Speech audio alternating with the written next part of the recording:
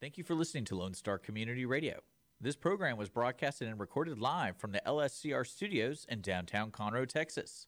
Lone Star Community Radio is supported by listeners like you. Donate and sponsor today. For more information on getting involved with Lone Star Community Radio, contact us at lscrstudios@gmail.com or visit us online at www.irlonestar.com. Hi, I'm Kenna Danielle, and you are listening to Lone Star Community Radio on 104.5 KCZWLP Conroe and 106.1 KZCCLP Conroe and worldwide on irlonestar.com.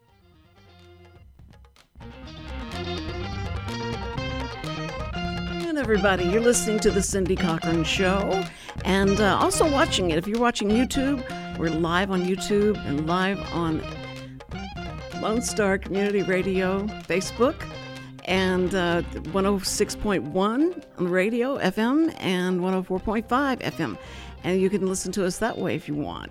But we'll be right back up on YouTube as soon as the show is over live.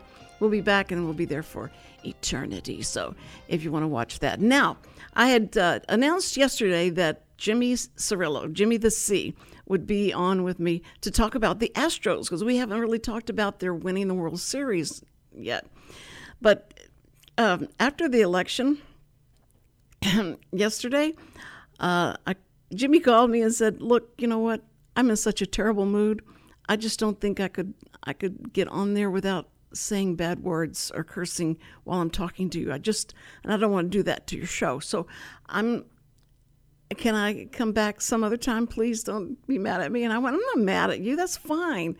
And I totally understand, because this morning I found out that the appointment I had with my doctor is for a stress test. Of all things, of all times, for me to have to do a stress test was after the election, and staying up all night watching, different things that happened that you didn't want to happen. But we had some good things and some bad things. It'll be okay. But anyway, that's what I had to go do. And but I'm here, and I thought, I should bring not the next best thing, but the very best thing. It's been around longer than Jimmy the C, and it has more experience and knowledge about the Astros going way back, is my husband, Sam Cochran. Hello, Sam. How are you? Act like it's the first time you've seen me. I know, it's been amazing. It seems like it was just yesterday. And he's not blind or anything like that, but he's just a very cool guy, and he's got these sunglasses on because the light's so bright overhead. And so I just wanted to let you know he's just naturally cool like that. Okay, so you were going to get to explain, because I remember a lot of this too. You're only 7 years older than I am, so I can still remember a lot of this stuff that happened before the Astros were the Astros. So start back from what they were called before the Astros. Get ready, get set, go. Well, they were called the Houston Buffs, and they varied depending on what year it was between a AA and a AAA baseball team, as far as the classification was concerned, and they were part of the St. Louis Cardinals organization. So quite a few of the players off the Houston Buffs became very famous players for the St. Louis Cardinals. One, probably the most famous of all, was Dizzy Dean. Most people have heard that name. Sure. He was a real famous pitcher. Yeah. He pitched for the Houston Buffs. And there were numerous other famous St. Louis Cardinals that played for the Houston Buffs.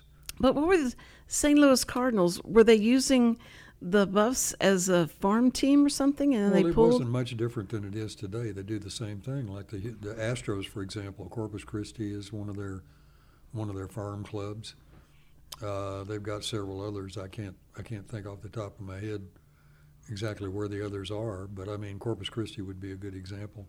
Well, when did the Buffs break away and become? I think even the what do they call them? The Skeeters over on the other side of town, over in Sugar Land. Yes, I think they're a farm club of the Astros, which means basically that the Astros own all those players. and they draw from those players Okay. as they mature.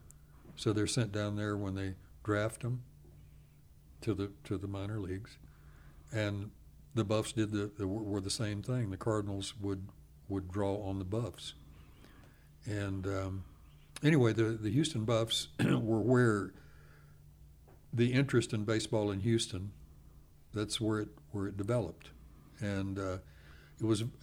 The Buffs were very popular. I mean, it was hard to find somebody in Houston. Of course, the Houston I was born into in 1942 was 250,000 people. Oh, my If you word. can believe that. No. Okay. 250,000. 250,000 people. There's that many probably in On our block. Conroe proper. Yeah. You know, now.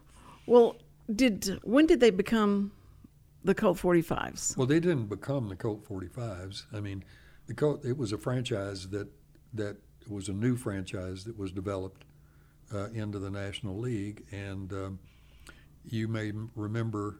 You're old enough to probably remember when they had contests and whatnot on how to name or what the name of the baseball team was going to be. Mm-hmm. And I think that's where the name Colt 45 came from out of that contest. But I wonder today, they could have never kept that name.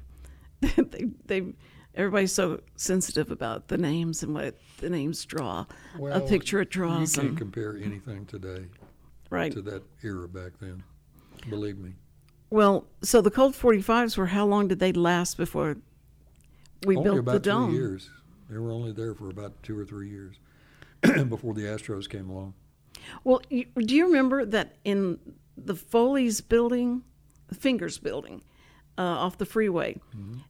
that's where the stadium was that they played, and they kept the home plate there, and you can go, when you would go into Fingers, you could go stand on the plate where the Colt 45s played. Mm-hmm. That was pretty exactly cool. where it was, out off the Gulf Freeway. Yeah. That's where Buff Stadium was.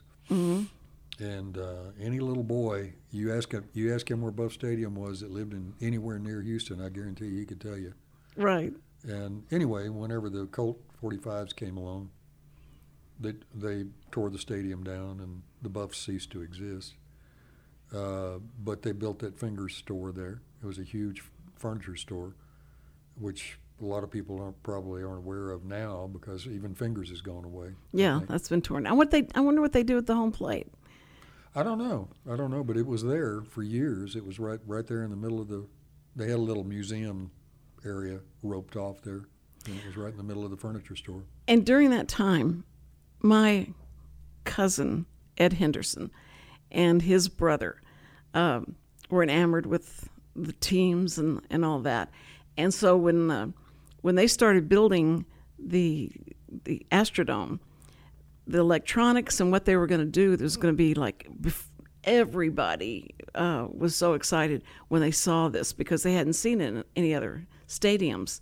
This was highly unusual, and he's the one that created the charge guy with the sword, and he created some other things where they'd run across. You do the Anytime bull?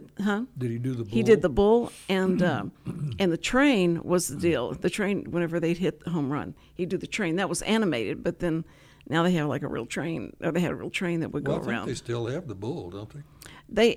I think they show the charge guy, and they show. Every once in a while, I think they show the bull too. And what he didn't understand was royalties, so it was like if he could have gotten that, but he was so excited to be able to get to be a part of that, and the animation part of it and stuff was really cool. But anyway, so that happened when they built that up and it became the Astros. At that time, you would have been how old? 62? Well, I'd have been about 19, 20 years old. Okay. In 62, well, no, wait a minute. In 62, I would have been 22. Okay. And I was only 3, so no, I'm kidding. I was a little older than that.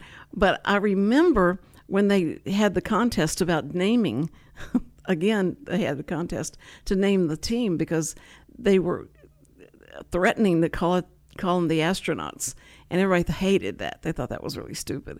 and they thought that they could wear the helmets and things like that, and it was just terrible, whoever was marketing that part. But remember Hoffines was a big deal in that. Roy And Hoffines. yeah, and he had big suite, a huge, gaudy suite in the Astrodome. And I think a lot of people, I mean, now just think about how many kids have never walked through the Astrodome. And that was such a big deal, to have that dome and to be covered and, where the ball can't even go outside of the stadium. Well, big deals are all relative. True. I mean, you take my old dad that was born in 1912. It was a big deal just to see an airplane fly over. I mean, it was a big deal. Yeah. It was in the newspaper in the local town. So big airplane big deals are just relative to the times. Yeah. The Astrodome was, it would take your breath away then. Mm-hmm. Now people would go, well, we're going to have to get a new bond issue. This is not going to work. Yeah, right. We have to have something bigger and better. But it took my breath away the first time I walked into it.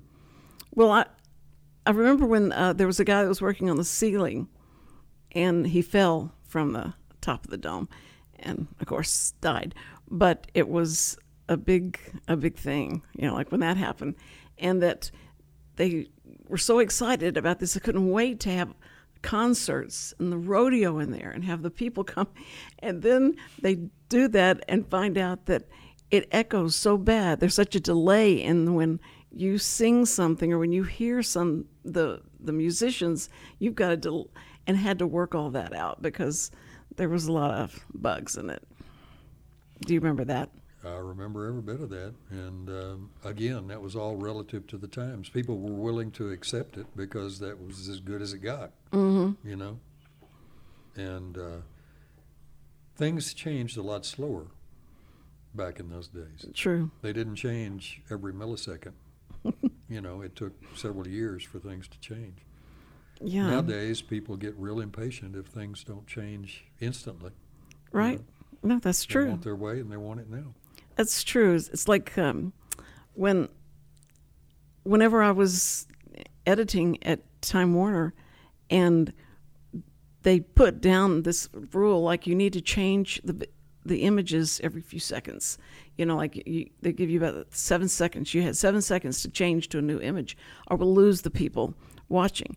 And by the time I left, it was down to 2 to 3 seconds. And now it's like just try and watch. Because during the 70s, I think it was maybe the late 70s, that they started kind of experimenting with that. And they put all these images up on the screen at one time. And it was like this guy was walking out of the building while the person that's going to murder him is walking, into the room waiting for him. So they were telling the story with all these images all over it. It was crazy because you'd get so confused on what to look at and to know what was going to happen. But they thought that was pretty cool, so they did that for a while. I don't see that kind of editing anymore myself. It's not going to do anything except to get more progressive relative to that, because that's just apparently the way things go. That's the way the world works. Well, you know how you say whenever you're at home and you're watching, you watch these different series like Yellowstone and things like that, and you go like, and Better Call Saul and all those shows you feel like are better than the movies that you go into and pay an exorbitant amount of money to go in the movies. You'd rather stay home and watch those, right? Yeah, because so much of the movies are just about artistic expression and not really telling a story. Right. How many cars you can crash and how many times you can try to outdo the bullet scene of 1972. Right. With Steve McQueen. Yeah. Every movie since then has had to stick one of those in someplace. I mean, it can be a love story, and they got to get in the car and race down the street somewhere. Well, that was during the late 20s and 30s and 40s. They had car chases, and because that's how they dealt with things in the street, they'd shoot each other up and try and... Yeah, but from the artist's viewpoint, the Steve McQueen thing was... Yes. That was the cornerstone. Right. It was a whole lot better. Everybody's been trying to top that since, True. That's true. But the Astros, anyway, so the Astros get in the dome, and we go to. Well, they didn't get. First of all, you bypassed. Almost anything that. No pain, no gain. Okay, so Houston got a major league team, the Colt 45s, and it was in a open ballpark, which was basically just a bunch of bleachers, right? A couple of concession stands, pretty much like a high school football stadium, where the Astrodome sits, approximately where it sits. And you'd go out there and you'd sit and you'd sweat the mosquitoes that eat you up and all that type of thing. But you had Major League Baseball, so it was worth it. And but again, even back then, people weren't willing to put up with that too long. Not in the Houston climate. Right. So that's why we wound up with having the first dome stadium, because you weren't going to get 50 or 60,000 people to come out to a game and sit there, and be eaten up by mosquitoes and sweat through your clothes. Mm-hmm. So there was 3 years of a little pain, and then the gain came whenever the bond issues got voted through and whatnot, and the dome got built. And it was quite a revolutionary experience to go in and watch a sporting event in an air-conditioned environment. Couldn't say smoke-free, though. No, there was so much marijuana. I can remember going like, marijuana. No, there was. Are Well, you kidding? Yes, there wasn't was. a lot of marijuana. There was mostly nicotine. There was nicotine. I mean, everybody smoked back in those days. But so there was a cloud hanging in the top of the dome there. But I was sure, smoke. I might experience my first high after sitting through one of those games, because the people in front were smoking weed and all that would blow back in your face. But it was interesting, and the musicians and the music, they finally started getting a little bit better with the sound, but it never really was the same. And then they started taking the stage and turning it around, and you go like, okay, it was bad enough just sitting by itself and getting the sound right. Now you're going to turn it around and spin it around, and it's not going to make it work. And I got to, I guess, experience that firsthand, because it was the month was Deaf Awareness Month, and so they called on me to come out and sign the national anthem. They said, now this is, and before I go, I'm standing in the wing there, and before I go out on the ground, they say, now let's explain something to you, is that the sound's going to come at you, and it's not going to come at you probably at the right time. So you know the song, right? I mean, you understand, when the changes come and all that stuff. That's going to be good, because you're not going to hear it at the right time. And I'm going, I'm not going to what? As I'm walking out, and they go like, just try and stay up with it. It was horrible because it was so delayed. But then I started thinking, you know what? Anybody that's watching this, if they are hearing impaired, will think, oh, great, they're signing the song, and they're not hearing this delay that I'm hearing and trying to figure out where we are in the song. But it was such a great experience, because Chad got to run through the dressing rooms and got to stand on the field and all that. So that was quite a big deal to get to do that, to come and stand on that field. And it was fake grass. The Astros were part of his birthright. I mean, he was born going to Astros games and going out there to things that you did, when you were with the media and all that type of thing. Right. But it was so much fun, and we did have a lot of good times there watching the U of H and the Astros, and I don't know if did we ever see the Texans play there? I don't think so. But I don't think so. The Oilers. The Oilers. Yeah, the Oilers. Yeah, of course. Hello. The Oilers. But this year, I don't think I ever was so involved and invested as I was this year. Because usually I just come in at the very end of when their season or when they're playing and sit for a couple of innings and go like, okay, that's nice, and then go back to the house. So it was so much fun to sit and watch all those and be so, right really on the edge of your seat, because you never knew what was going to happen it drove me crazy because it was fun, but it was really very stressful. Well, it'd be even more fun if you'd suffered through the whole 70 years of development to get to that point, like I did. Yes, that's true. Chad would get so mad. My son would get so mad. He goes, "Don't say you're an Astros fan if you just come in at the last minute. And when they're doing good, then you come and watch them. You're not an Astros fan.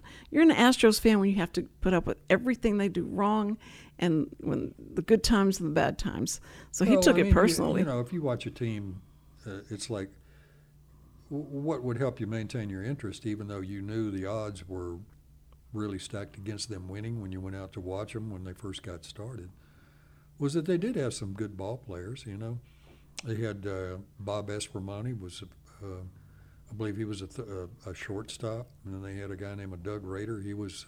These were all guys on the initial teams, within the first 4 or 5 years. And they were good ball players, and it was fun to watch them. Bob Watson was an all-star. I think he was a first baseman. And he went on to actually be, I think maybe the baseball commissioner or something like that later on. But over the years, they had Cesar Cedeno. They had a bunch of guys that were really good all-stars, but they just never did put together a good team, not up until the late 70s. And I think we went out to see a playoff game that they played in, that they almost won the playoff. I believe it was against the Phillies, if I'm not mistaken. Oh, how funny. And this was it. The Phillies, each time there's a team from the East, you get this feeling of intimidation, like they're going to whoop up on you because of New York Yankees and all that stuff. But this year was so different. And the Astros come back from the scandal that everybody said happened, and we're not sure it all happened, but it was a revenge type of thing as well, right? Didn't you feel that way through the whole playoff season? Well, I felt that way about the Yankee situation. I'd love to see them beat the Yankees because the Yankees whined so much because of the garbage can deal, the sign stealing thing. And when you watch baseball every night or listen to it every night, like I did for most of my life, I mean, sign stealing was a part of the game. Right. Okay. So whether you did it electronically or whether you did it, by visual means, it doesn't make any difference. You're still stealing the sign from the guy. Okay. Mm-hmm. So that was a big deal that the media whipped into a huge thing that really probably had very little, if anything whatsoever, to do with whether they won or lost. Right. Okay. That could have made a difference on 1 or 2 pitches, but probably not really. I mean, I played baseball myself, and you don't have a lot of time to think. So, they talk about all these philosophies about hitting and everything, and a lot of them are probably legitimate, but when it comes right down to it, you better have real good reflexes and real good hand-eye coordination. Right, of course. And hit. So anyway, I think this proves beyond a shadow of a doubt, because you've still got basically the nucleus of that team. You've got 5 or 6 players from that team, the stars, that are still there, okay? And they made the Yankees look silly. They did. And so, all that whining and everything, if this doesn't put it to bed, it's only going to be for one reason, and that's because the media just keeps putting embers back on the fire and fanning the flames. Right. But this was great. I mean, it was just so wonderful that they came back home and won it here. And I'd say this, and I think probably a lot of baseball experts would agree with me, as far as the entire Astros pitching staff is concerned, including the starting pitching all the way through the relief pitchers and the closer, that's probably the best pitching staff that's ever been put together by any Major League Baseball team. Right. Now, and whether they'll be able to hold it together or not, well, they're giving Dusty. I'd say probably not, but they're going to give Dusty one more year. I don't understand why they came out and just said a year. Is that? It's probably all he wants. Oh, he wants it at his age. He just wants 1 year at a time. Mm-hmm. I would.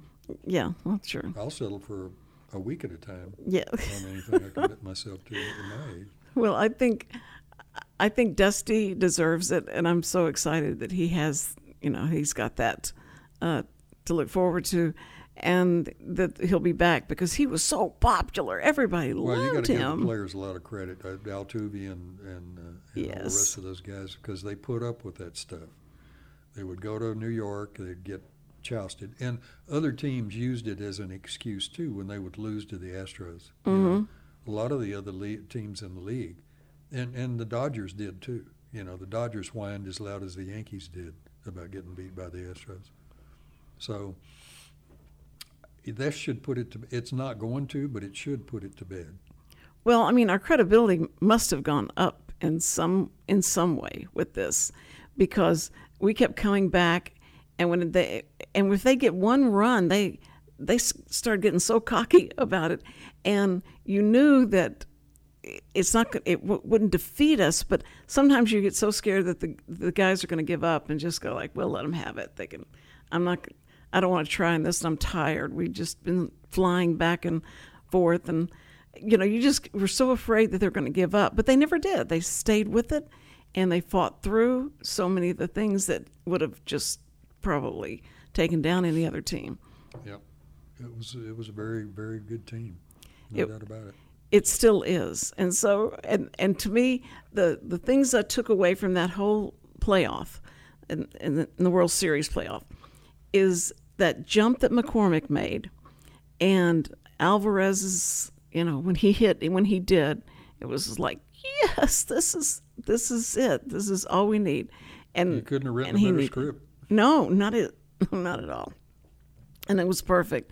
And I felt no sorry for the Phillies, because the night before they'd made so much fun about Mattress Mac and was giving him trouble, and he got upset, and he had to apologize for how he said that wasn't my best moment.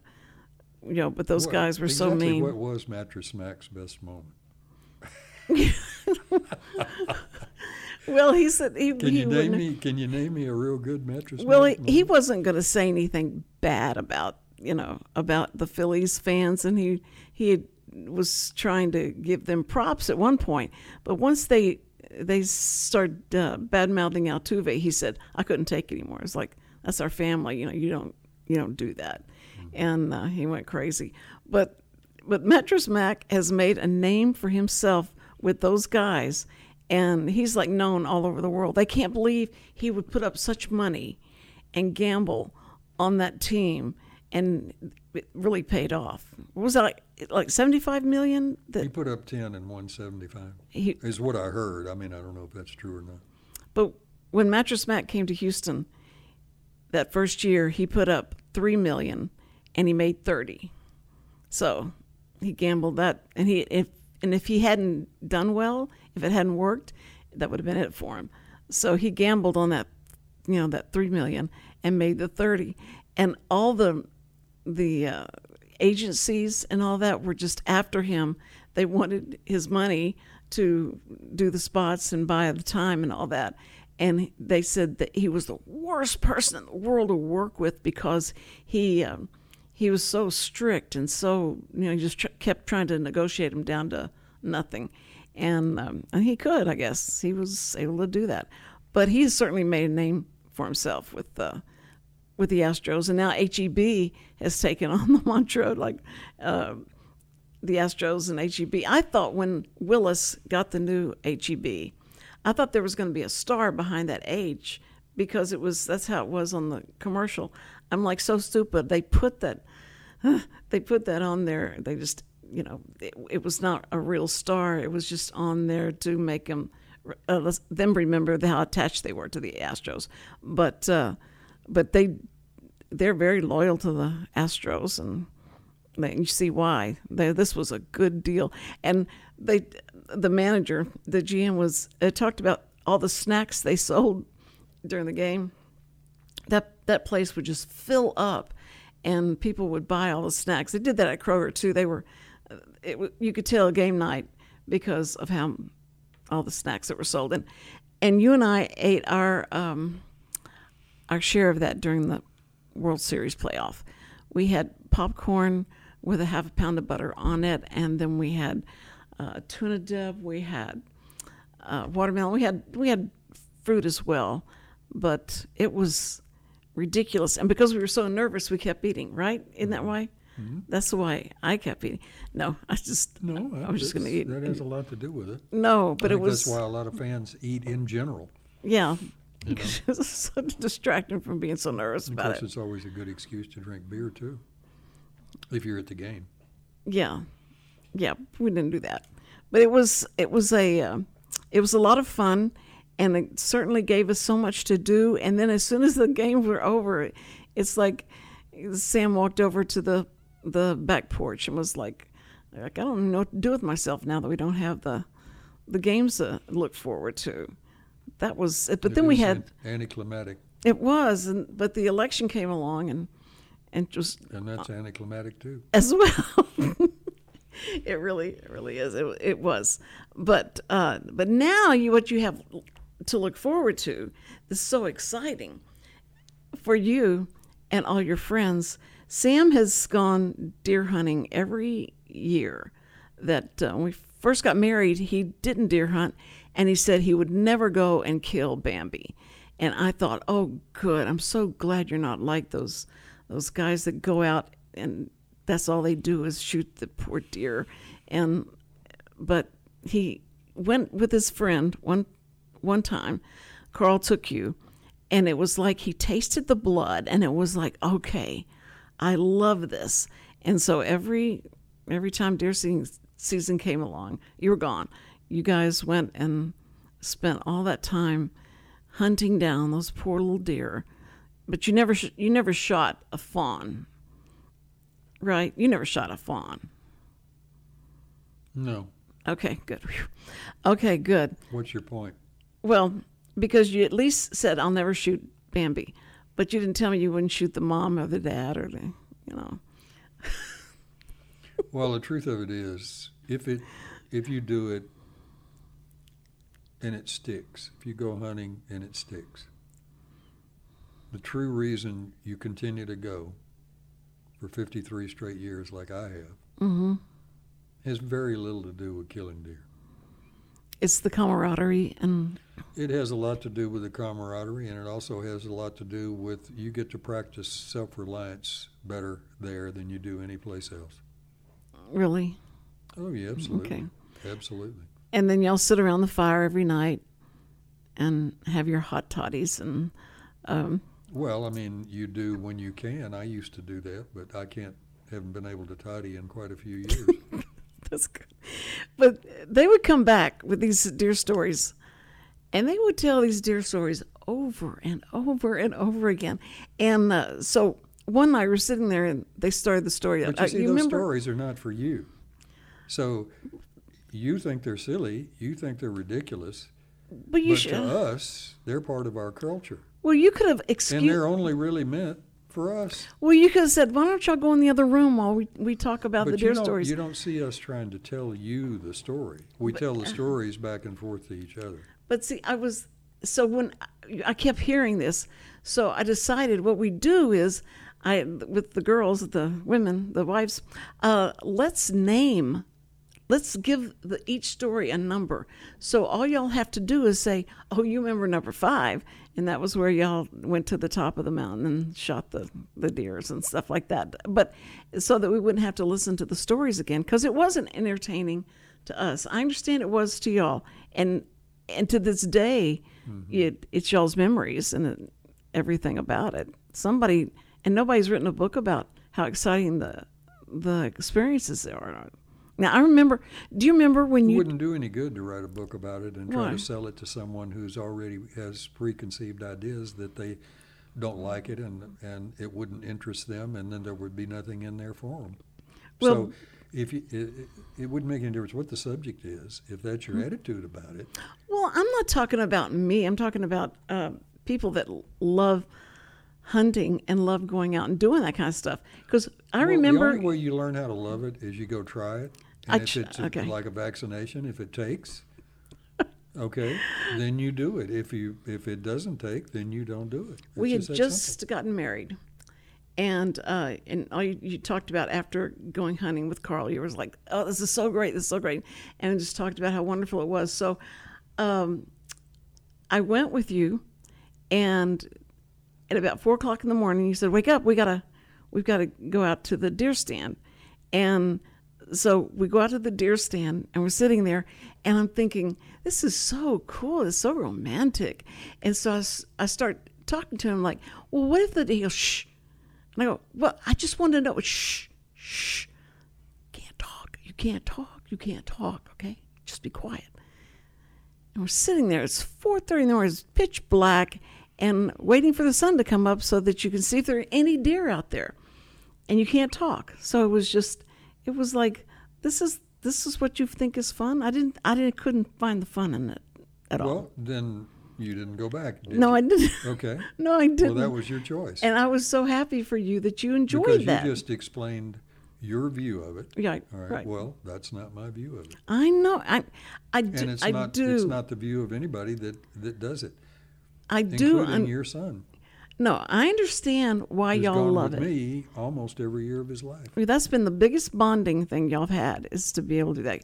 Because he'd come back and go, you know, Dad is nothing like he is at home when he gets out there. He is so free, so relaxed. He just enjoys every minute of being out there.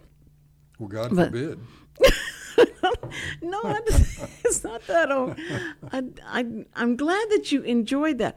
But when we first married, it would make me mad because you were a traveling salesman, and so you'd be out for a week and come back for a week. And when you come back that week, then it was time to go deer hunting during November, and I couldn't believe you'd leave me after you'd been gone for a week. And my mother gave me such great advice. She said, look, Sam goes and he enjoys himself, and you want him to enjoy himself. So what you need to do is find things that he wouldn't want to do, when you were, y'all were together. He doesn't like to go to certain shows you like to go to. He doesn't want to go to the mall and all that. Go do that stuff, and then it won't be so bad. And they'll be happy to see him when he comes Run back. out of gas in your Volkswagen in really worst part of town, and Oh, yes, that's and right. blow the engine in your car on the Pierce elevated and Yes, stuff like that. true. And That you would wait till I was out of town to do. yeah, that's right. And they call you and say, y'all got to come back. Because, no, I never called you and said you had to come back, did I? Ever.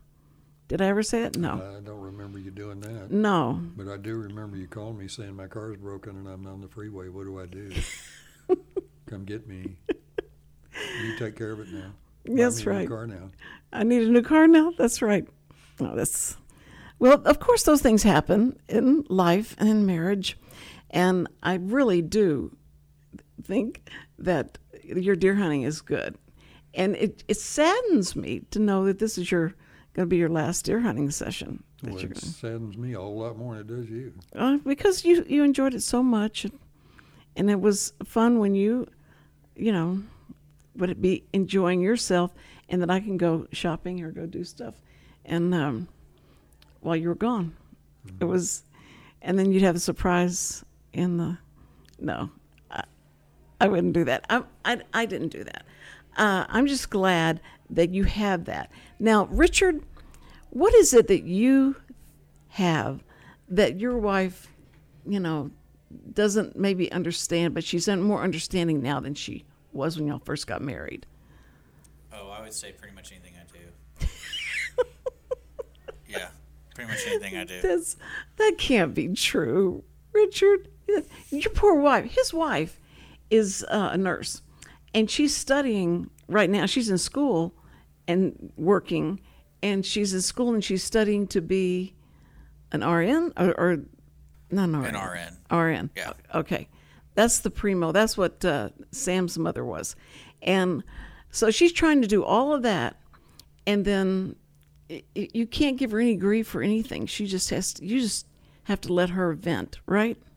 Pretty much. That's good. See, she's taught you well. I think that's really good.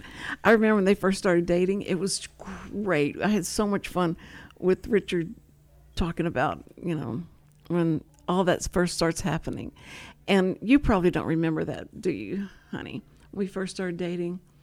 And what Sam loved about me is that he never knew what to expect. Isn't that right, honey? Well, it's not the only thing I loved about you, but Yeah. that was one of the things. Okay, there you go. See, so it was very sweet. And if you keep that up, then just imagine we've been married over 50 years. It'll be 53 Somewhere around there. this year.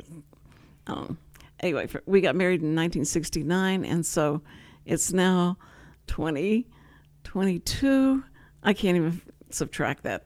So anyway, we've been married long enough to know better, right?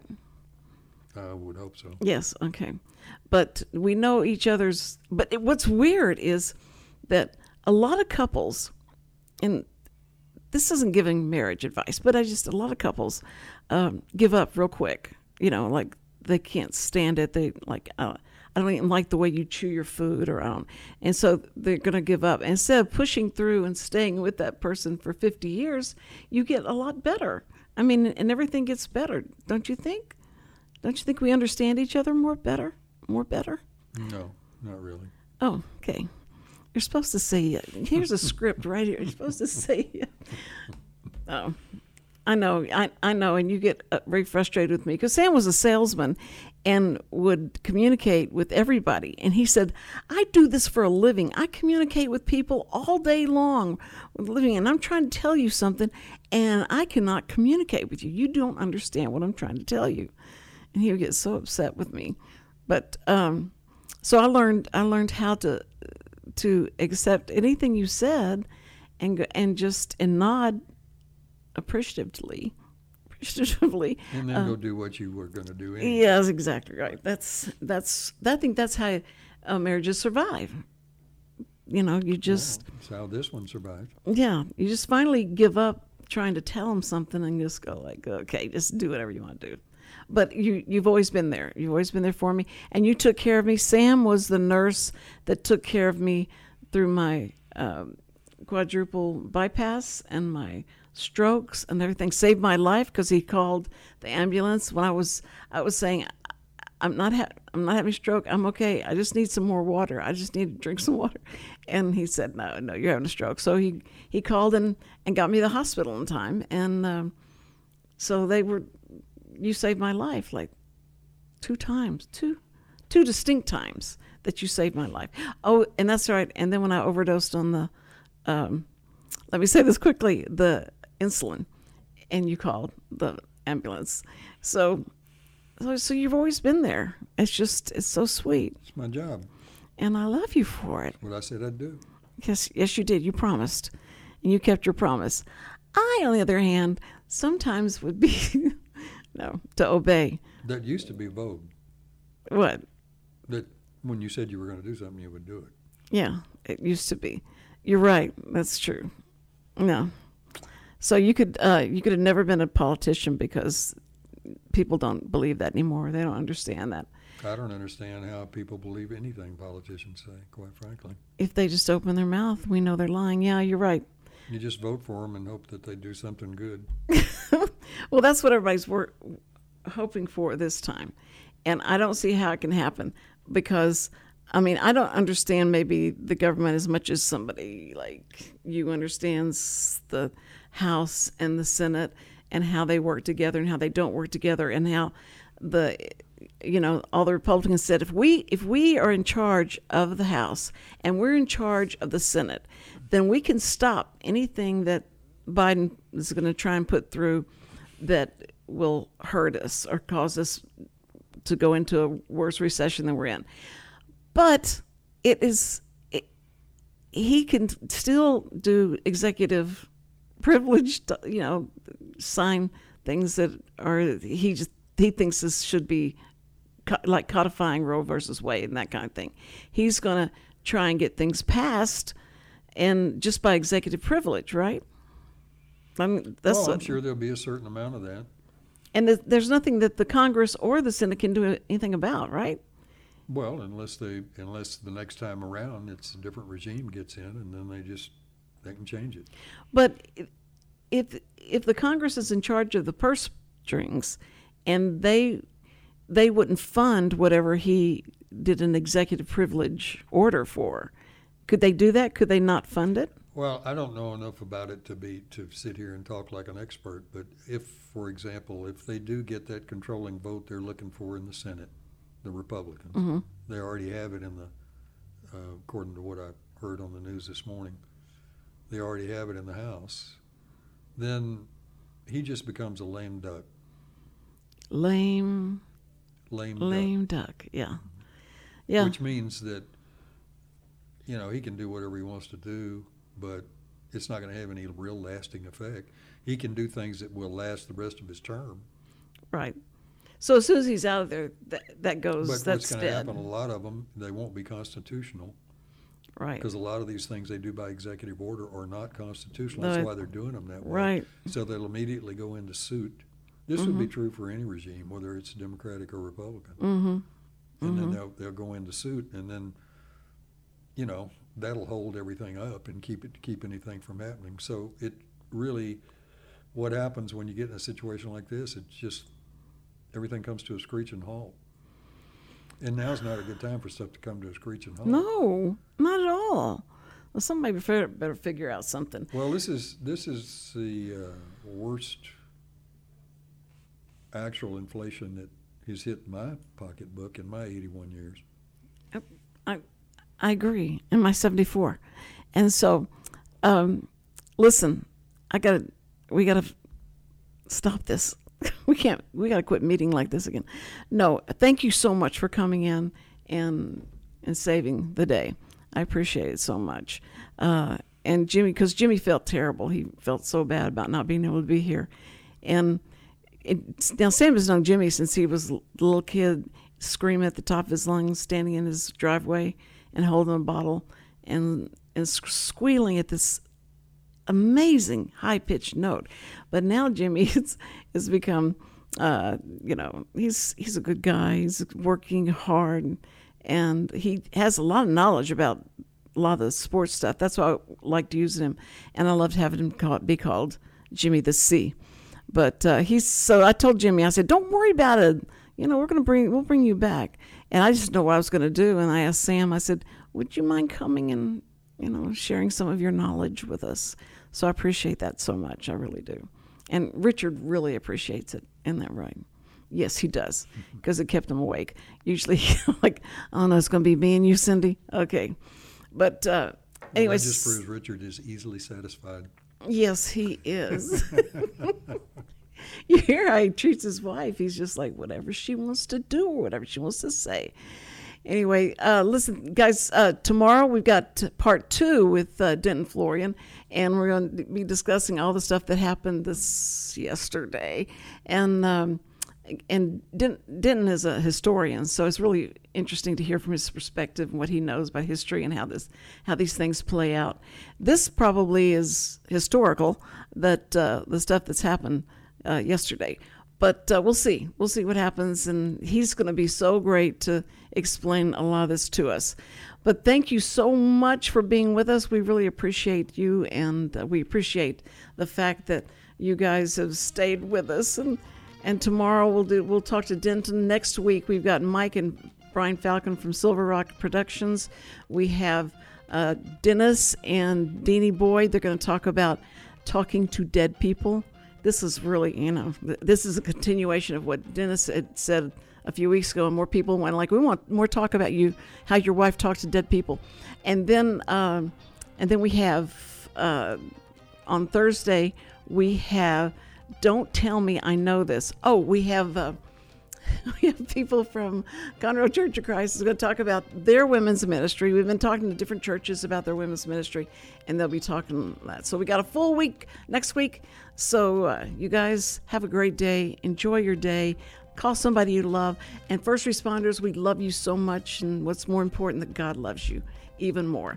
So thank you. We love you. See ya.